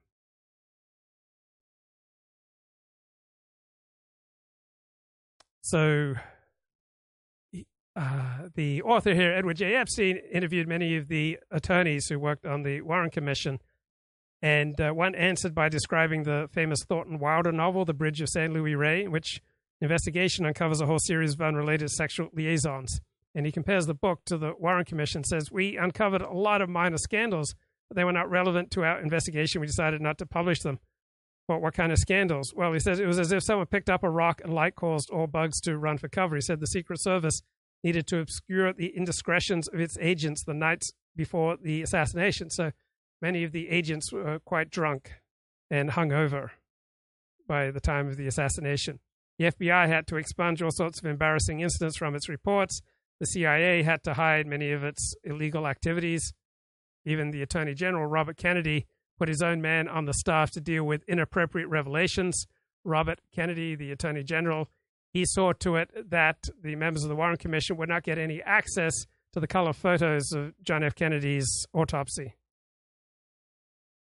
So no one on the Warren Commission had any doubts that Lee Harvey Oswald was the shooter in the sniper's nest, but the real mystery was why Oswald was there with a rifle. Had Oswald been trained in espionage in Russia? Was Oswald a sleeper agent who went haywire? Okay, one attorney ridiculed the 7 commissioners of the Warren Commission, calling them the 7 dwarfs. They refused to question the claims of Oswald's Russian wife, Marina, who was Snow White. Said dopey was Chief Justice Warren, who dismissed any testimony that impugned Marina's credibility. Who was sleepy?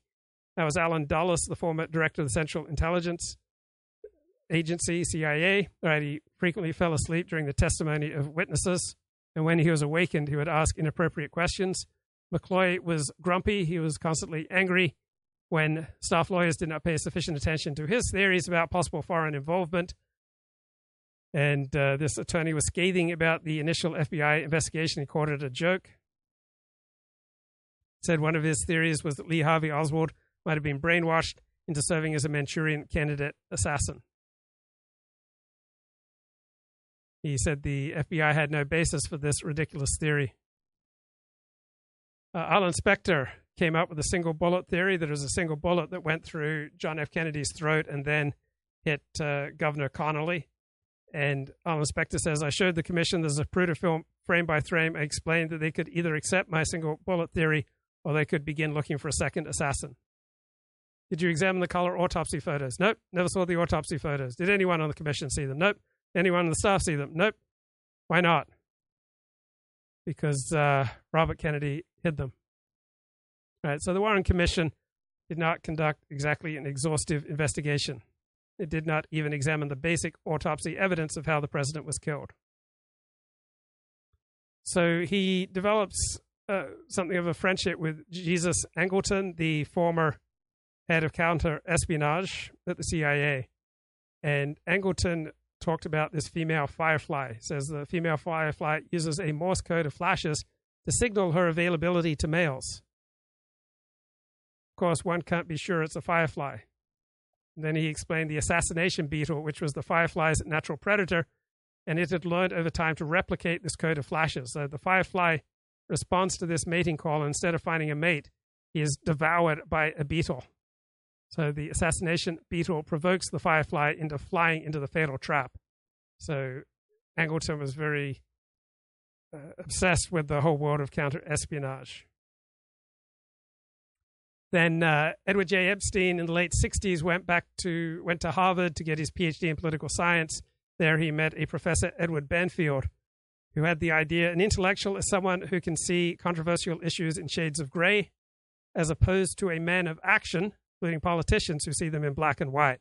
And if you want to be primarily a person of action, it really helps to see things in black and white, because that sort of clarity is much more energizing.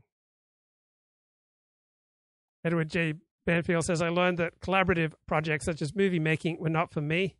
My ambitions were ego-driven. I needed to find things that were less entangling. So I decided to move forward with my writing career. So when I moved to Los Angeles, I initially went on a lot of auditions. I tried to become an actor, and I was taking regular classes at an improv. And eventually, after about 3 months, they kicked me out of the improv school. And the people who ran the school said, look, you're much more suited for solo activities like writer or stand-up comic. So Graham Allison, who wrote the book The Thucydides Trap about the U.S. conflict with China, in the 1960s, early 70s, Graham Allison introduced Edward J. Epstein to Diplomacy, the board game in which 7 players are assigned 7 countries in pre-World War I Europe and then make strategic decisions. There can only be one winner. Alliances are necessary to win, and the rules permit players to lie, cheat, and deceive each other. And some people were quite at ease with that, but other people formed resentments that lasted decades. It's like, do you remember playing Risk? I started playing Risk in 6th, 7th, and 8th grade, and inevitably, someone would have to attack me to try to win the game. And I remember we'd all get sore for hours or even days from playing Risk. So Edward J. Epstein taught at both Harvard and MIT. And he said the Harvard students were socially transactional. Right? They had no hesitation attempting to negotiate a better grade on their papers. On the other hand, MIT students, right, accepted their grades as the fate they deserved. They showed little interest in social interaction or negotiation.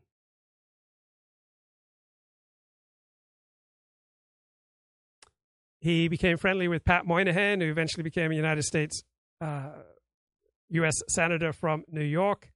And he noted that depending on the role that Pat Moynihan was serving, he would take on very different ideologies. Right? Pat Moynihan was a chameleon, like most politicians, most people in public life. He would constantly adapt his views to coincide with his own position.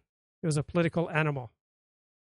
So when he joined the Nixon administration, there was a concern that drugs and street crime were linked. So he suggested to Nixon that the link theory could be tested by temporarily disrupting the supply of foreign drugs into the United States.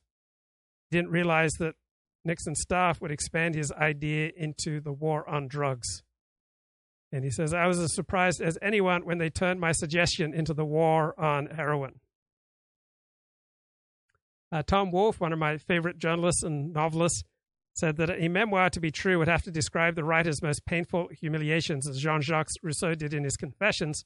But that's not easy because our brain is not wired to relive painful moments. And to test Wolfe's proposition, I later tried to recount one, but as he predicted, it was too traumatic. So our brain just tends to shut off our most painful moments. It's very, very difficult to relive them.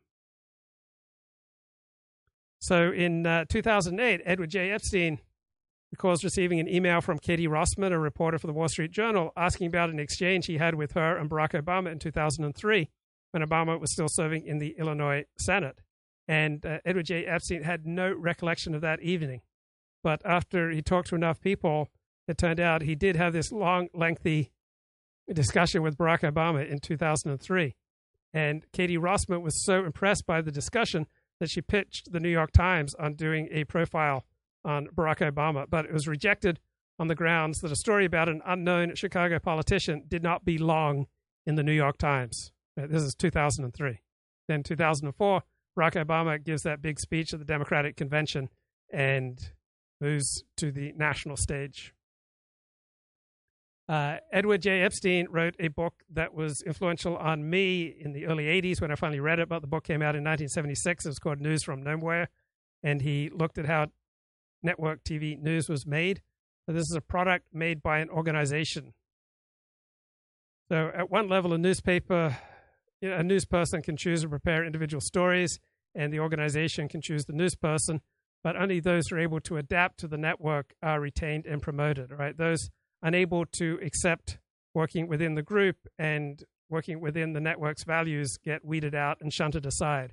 So it's primarily the organization, not individuals, that determines the pictures of society represented on national TV. So to the New York Times, New York Times is very much an editor's newspaper. It's very top-down, right? Not a lot of investigative journalism. The editors decide what's important, and then the reporters have to live up to those directives. So this story from 1973 is particularly prescient to today. Edward J. Epstein started writing for The New Yorker in the 1960s. Around 1973, New Yorker's editor, William Shawn, gave him a story to investigate the allegations of a conspiracy by the Nixon administration to genocide the entire leadership of the Black Panthers, who were a group of black militants opposing government oppression of blacks. And so at this time, the New York Times, Washington Post, Los Angeles Times, other newspapers reported as fact that the police had killed 28 Black Panthers. So was this part of a pattern of genocide? And Edward J. Epstein went out and investigated, and all the deaths were essentially accountable for by normal law enforcement reactions. There were 4 questionable deaths. All of them were done by local, not federal police. So not one of these 28 deaths was the product of federal law enforcement. So these false numbers about the federal government had deliberately murdered 28 Panthers were just false numbers bandied about in our most prestigious news media, and completely unrelated to what was true. Right? The news media just swallowed the story and then promoted a conspiracy theory that was completely bogus about government genocide.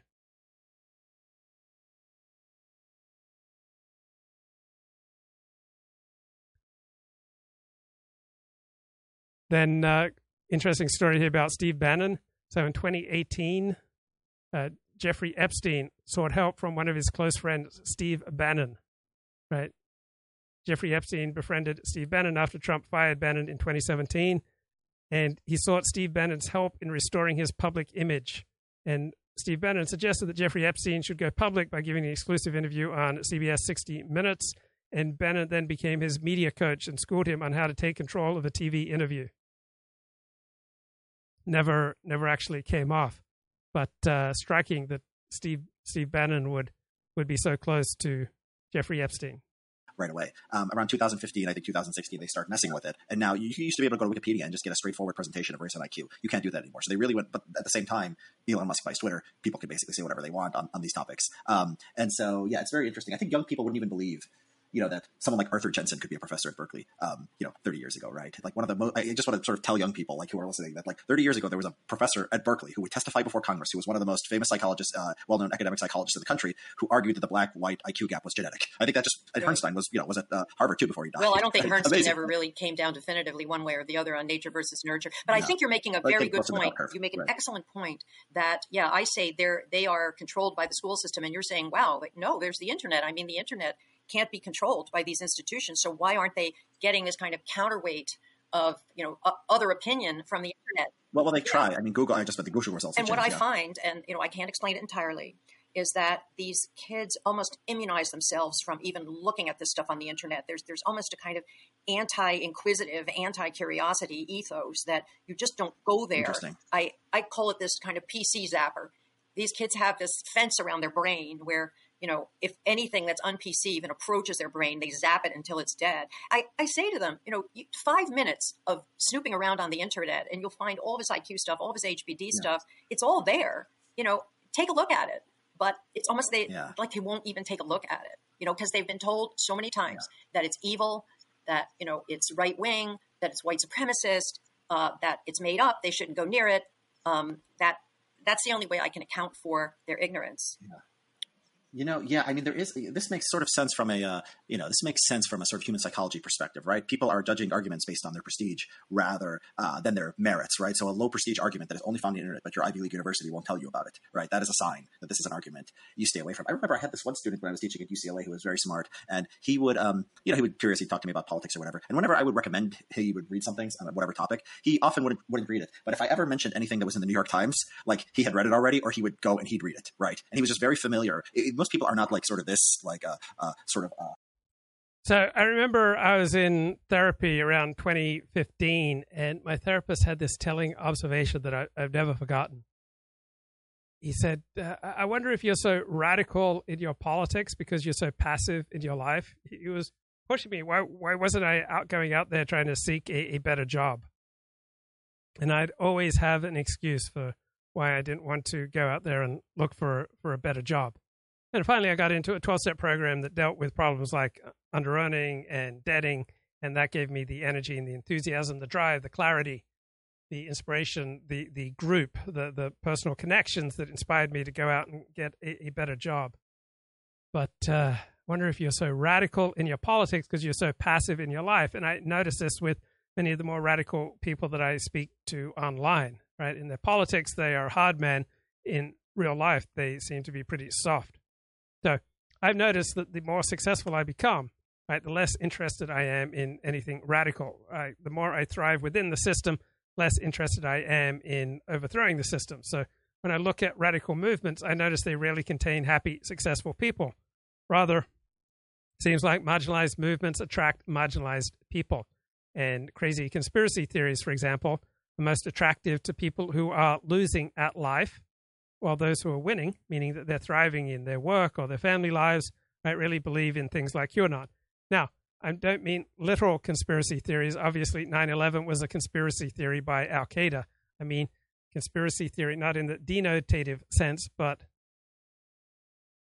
conspiracy theory in the sense that it's generally understood, connotative sense, right, as some nefarious conspiracy that is denied by polite society, right? So if you know someone who's really into Glenn Beck, or someone who's really into Alex Jones, or really into Fox News, right, you can be pretty sure that you're not talking to a winner at life, right? These are outlets that primarily appeal to people who aren't exactly thriving. So I just read a 2014 book by a couple of academics called American Conspiracy Theories. And here's its thesis. Conspiracy theories are essentially alarm systems and coping mechanisms to help deal with foreign threat and domestic power centers. Right? They tend to resonate when groups are suffering from loss, weakness, and disunity. I just read a great quote from Robin Dunbar in his book Friends, that loneliness is an alarm system, that something's really wrong with your life, and unless you do something about it, you're very likely to have a quite short and unhappy life. So nothing fails like success. So ascending groups, all right, tend not to buy into conspiracy theory, all right, because defeat and exclusion are their biggest inducements. Conspiracy theories are for losers. Now, everyone must play the loser, but we still get to choose whether or not we buy into a conspiracy theory. So here's a quote from George Kennan, the godfather of America's containment policy against the Soviet Union. He says, there seems to be a curious American tendency to search at all times for a single external center of evil to which all our trouble can be attributed, rather than to recognize that there might be multiple sources of resistance to our purposes and undertakings, and that these sources might be relatively independent of each other. So the magic key becomes increasingly compelling the more you lose at life. So if your group is falling in the social pecking order, right, sharing a conspiracy theory is a way to close ranks, to staunch your losses, to overcome collective action problems, and to deal with vulnerability, right? So groups who are losing at life will usually find comfort in conspiracy theories, right? You'll get this unifying narrative of a terrifying enemy, and communicating these conspiracy theories will heighten your alertness to avert tragedy, and you'll find someone to blame for your problems. You'll find an opportunity to channel your anger and to avoid internecine recriminations, right? And to have hope of some ultimate redemption. On the other hand, victory is a lax disciplinarian, right? The more you win at life, the more likely you are to become lax, right? Large winning groups feel less anxiety. They feel more agency in their life. They feel like they're more in control, and they have less need for conspiracy theories. But as losses accumulate, right, conspiracy talk is the most likely to issue from those who fail at life. So we all find living with failure, living with power asymmetry more uncomfortable as time goes on. So 9/11 truth of the theories only began to strongly resonate not immediately after 9/11, but in the beginning of Bush's second term. One thing that's curious about radical conspiratorial writings is that they are only a more intense version of mundane political discourse. So regular politicians highlight problems, advocate solutions, call for concerted action. Conspiracy theorists highlight an abysmal state of affairs. They advocate titanic policies. They call for concerted action right now. Third parties and political movements that are losing have much more need for conspiratorial rhetoric than do major parties, because the losers, all right, the consummate losers, those who never win, experience a great deal of discomfort, right? If you're achieving your goals, you're overcoming your rivals, right, you have much less need for conspiracy theories. But the more you lose at life, the more tempting conspiracy theories become. So how do you spot winners and how do you spot losers? So I did a Google search on this. Here are some of the things I found that resonated with me. First, Amy Wax and Richard Hanania. Obvious at the extent to which they're sort of prestige driven. I think people just have this to some degree. If it's in the New York Times, if it's some major newspaper, then they'll take it seriously. Those of us who just will go to the internet and find whatever idea seems to best explain the fact patterns and the data that we see in the world, that's just rare. So yeah, you're making a good case for sort of it has to come from the top down. It has to be we have to make these ideas prestigious somehow, which I guess is one reason you can't. We had this debate last time. You can't just throw away the university. You need something. Something has to have prestige. Yeah, right? and otherwise there's self-policing. And the word prestige, yes, absolutely, it has a lot to do with prestige.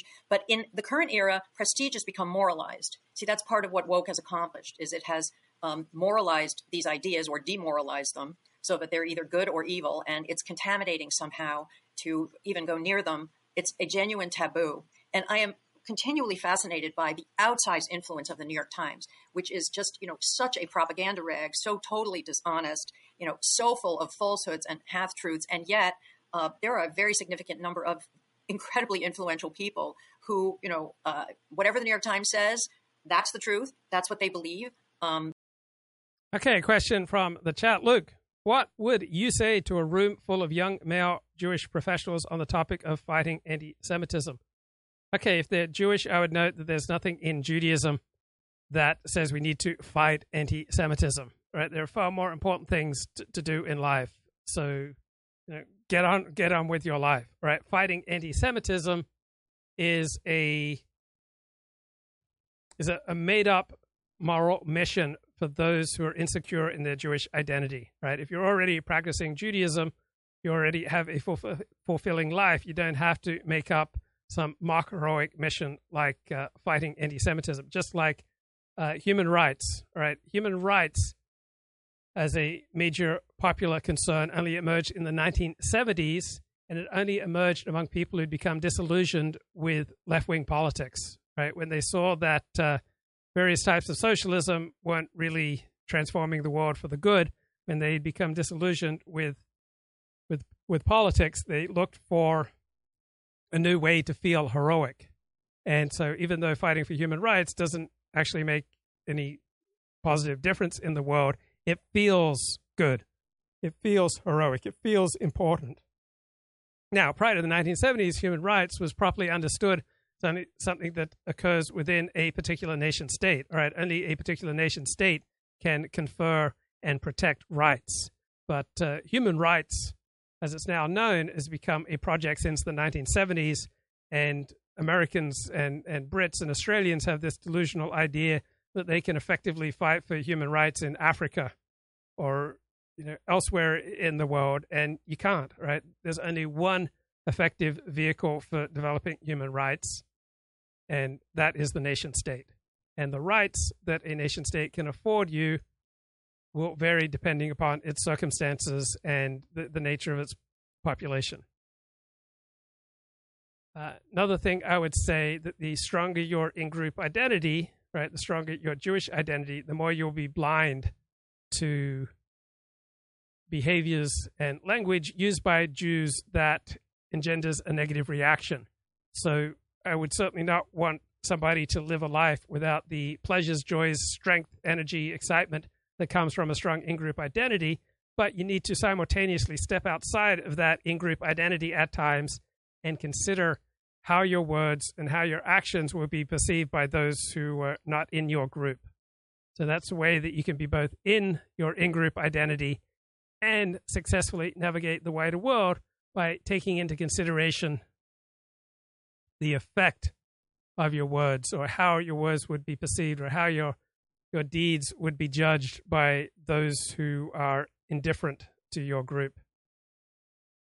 I guess I would also say that different groups have different gifts and often different agendas, that resources are finite, but human desires are infinite.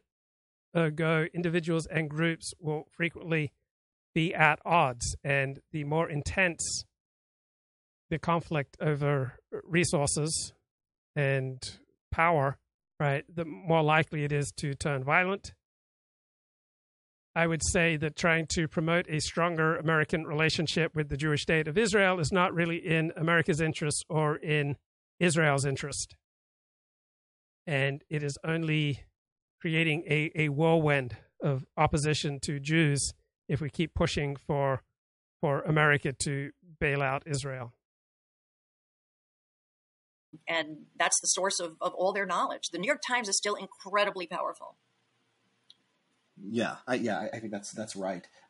among conservatives, do you see sort of, with the recent sort of what's going on in politics, we talk about, racial differences and wokeness. What's really influencing politics recently is abortion. And it just, I think really since Dobbs, it sort of really brought home to me how much people like me and you are in a coalition with these theocrats, basically, who are, who are losing elections. And I just find this amazing horseshoe where they use the same arguments as the left. They talk about, anyone who's pro-life or pro-choice or who believes in, surrogacy or IVF is a eugenicist. We're the people who are the true egalitarians. We believe, everyone's equal and everyone has worth. Do you see sort of, how do you think about sort of the influence of sort of this Christian right sort of, this sort of philosophy on the right and how it it reinforces sort of the leftist resistance to genetics and, race realism, all this stuff? Yeah, absolutely. I think that the right falls into the trap of borrowing the playbook of the left and the language of the left and the paradigms of the left. Absolutely. They do it when they talk about emotional harm and upset and trauma. I mean, the whole anti-Semitism debate is, straight out of the playbook of the left. Absolutely. Yeah. You have to understand that there is a very, very strong strain of egalitarianism in Christianity, right? I mean, a lot of these ideas come out of Christian belief. And so, it's in the air that if you tout equality and promote equality, you're a good person, you're a pious person, and only evil people defend hierarchy and inequality. So it's very tempting for the right to borrow those concepts and that language. So I did some research to put together a blog post on what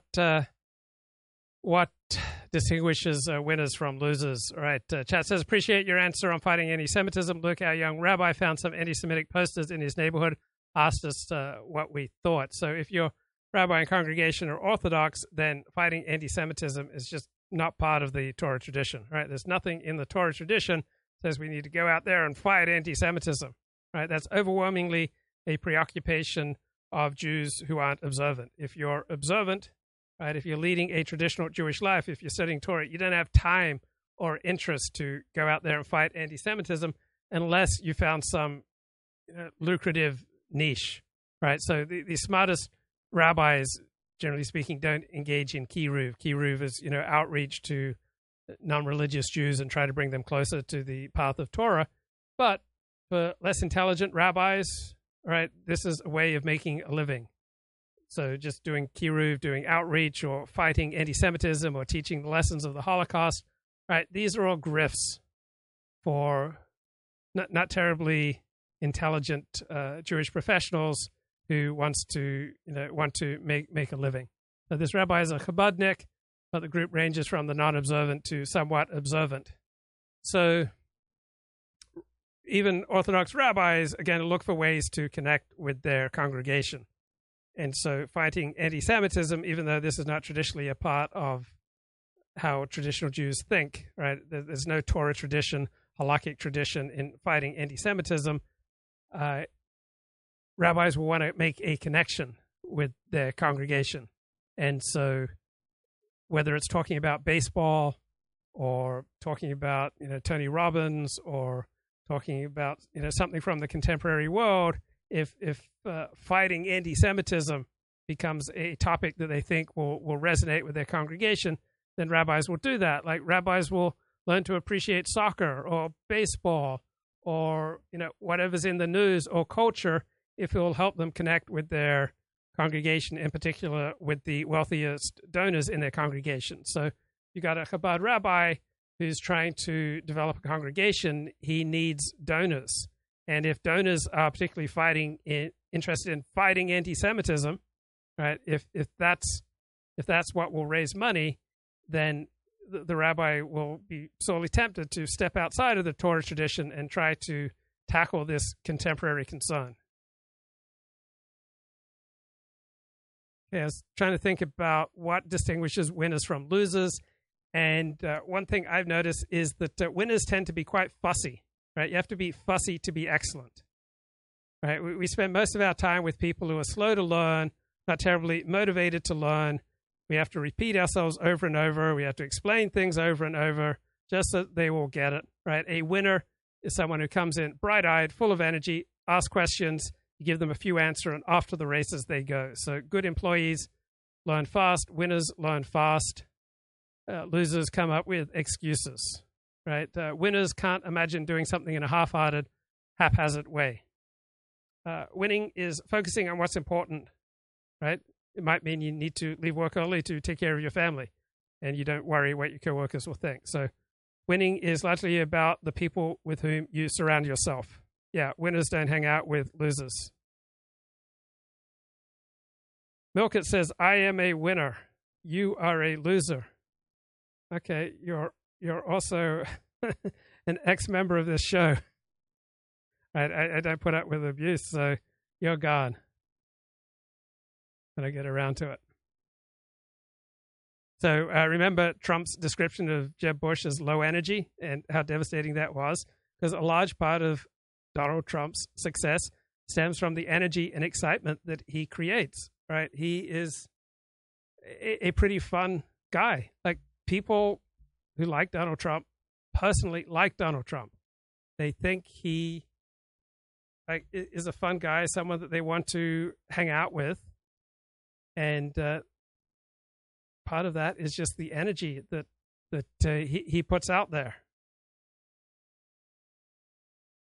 And so I was just listening to a New York Times pollster talking about the appeal of Donald Trump.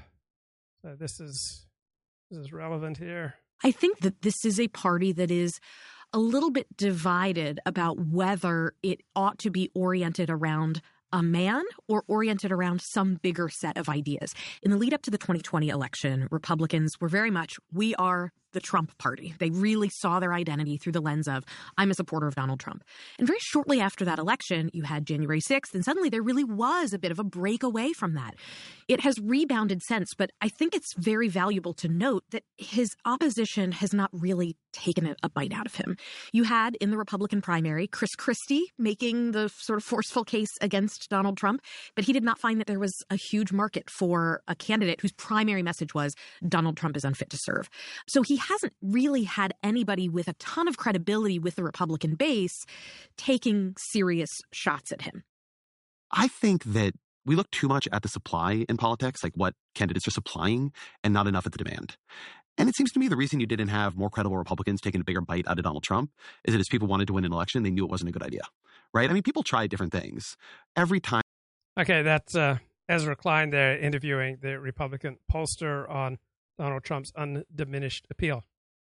All right, here are traits I associate with losers. They tend to be passive. They tend to be listless. They tend to be boring and bored.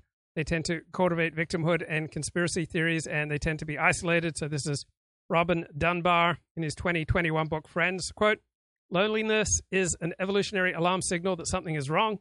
It is a prompt that you need to do something about your life, and fast. Even just the perception of being socially isolated can be enough to disrupt your physiology with adverse consequences for your immune system as well as your psychological well-being that, if unchecked, lead to a downward spiral and early death. I love it. Great summary. Loneliness is an evolutionary alarm system. All right, traits that I associate with losers. I feel bad when I'm around them, right? Good people make you feel good. Bad people make you feel bad. There's a frantic quality to losers. They tend to be vague, while winners know, right, how much time they have, what their resources are, right? Losers engage in idea deflection. They can't hear new ideas. Losers love drama. They have a compulsive need to prove things to others. They cling to useless possessions. They give away their time. They fixate on their hurts. There's a discordant note to them. They tend to be takers rather than givers. They take long hits of copium. They say things like, please clap, and they wear medals to work. Right, here are traits that I associate with winners. They have energy, drive, passion, clarity. They are positive. They have friends. They are busy. I feel good when I'm around them. There's an underlying calm. They have an admirable way of life. They engage in tracking, so winners track their time and their finances if necessary, their food, their exercise. They are open to new ideas. They have purpose. They have clarity and clear priorities. They quickly separate themselves from those who are bad for them. So I just had someone come into the chat and start abusing me. So boom, I blocked him because I'm not going to be a loser. Right, winners welcome feedback and they quickly discard that which is not helpful. There's a congruence to the life of winners. Winners rarely need to announce their boundaries. They're so formidable, you'd never even consider abusing them. And winners tend to be more givers than takers. So on Sunday, my favorite football team, the Dallas Cowboys, was absolutely destroyed the wild card round of the NFL playoffs by the Green Bay Packers, all right, 48-32. Now, once my favorite team went down 27-0, I just started laughing about it to my friends, right? When you can be amused by the life outside of your control rather than devastated by it, all right, that's a winning approach, right? If you cry when your team loses, for most people, that does not embody a winning approach. Yeah, a winner overwhelmingly spends time with other winners. People feel most engaged when performing tasks that stretch them to the limits of their ability, and energy is infectious. Winners don't look for excuses. The priority must always be the priority. If something is important enough, it will take precedence. If it's not important enough, it will take a back seat. When a winner finds another winner, they want to be around them more. As the old proverb goes, as iron sharpens iron, so one person sharpens another. Wasting time means wasting energy. Knowing what to invest your time in is the key to maximizing time. He is not spending time, but investing it, investing your time in the right people, the right processes and purposes. And feedback is the breakfast of champions. Winners welcome feedback and know how to distinguish the feedback that is useful from that which is abusive. Winners get in the game. Winners ask for what they want. Winners understand their strengths and weaknesses. They understand their sphere of influence. They leverage the strengths of other people. They invest their time and their energy in the things that excite them. Winners show up, if important, even when they don't feel like it. And winners keep their actions congruent with their goals. A winner, right, when he's building a project, right, counts the project's cost to the last penny, right? Winning in life is a cumulative series of successive wins, and for every win, there are distinctive prices to be paid. And a friend says the single biggest thing is if a person is forward-thinking and planning, working toward action, towards some future goal, or are they just living in the past? So I've long defined happiness as simply looking forward to the day ahead. As people get older, they might naturally spend less time planning and more time reminiscing. Well, if you can look back with ease and joy and gratitude and forgiveness, that strikes me as winning. If you primarily look back with bitterness and rage, that strikes me as losing. We all will constantly lose at life. We'll lose jobs, friends, community, status, opportunities. We will all go through bitterness and anger and depression after significant loss, but winners get through this phase more quickly and adaptively than losers. So adaptive depression means you grieve what you lost, you notice where you might have gone wrong, you work on developing an understanding of your character defects that have created these problems, you get clarity on how these character defects have served you, like what needs in you are being met through these character defects, how they have cost you, and how you'd be better served by the opposite of these character defects. So, for example, I have often suffered from a lack of consideration for myself and for other people, and realizing how much this has cost me, right, has incentivized me to lead a more considerate life. And then after you've worked through various scenarios for how you wish to go forward in life, after you've considered your plans for the future, after an appropriate time, retreating from life, you then push forward with plans that will likely advance your interests. So maladaptive depression is the opposite. It means you just get stuck in depression. And denial means denying the significance of your losses and just pushing forward with gritted teeth without taking the time to learn or to grieve.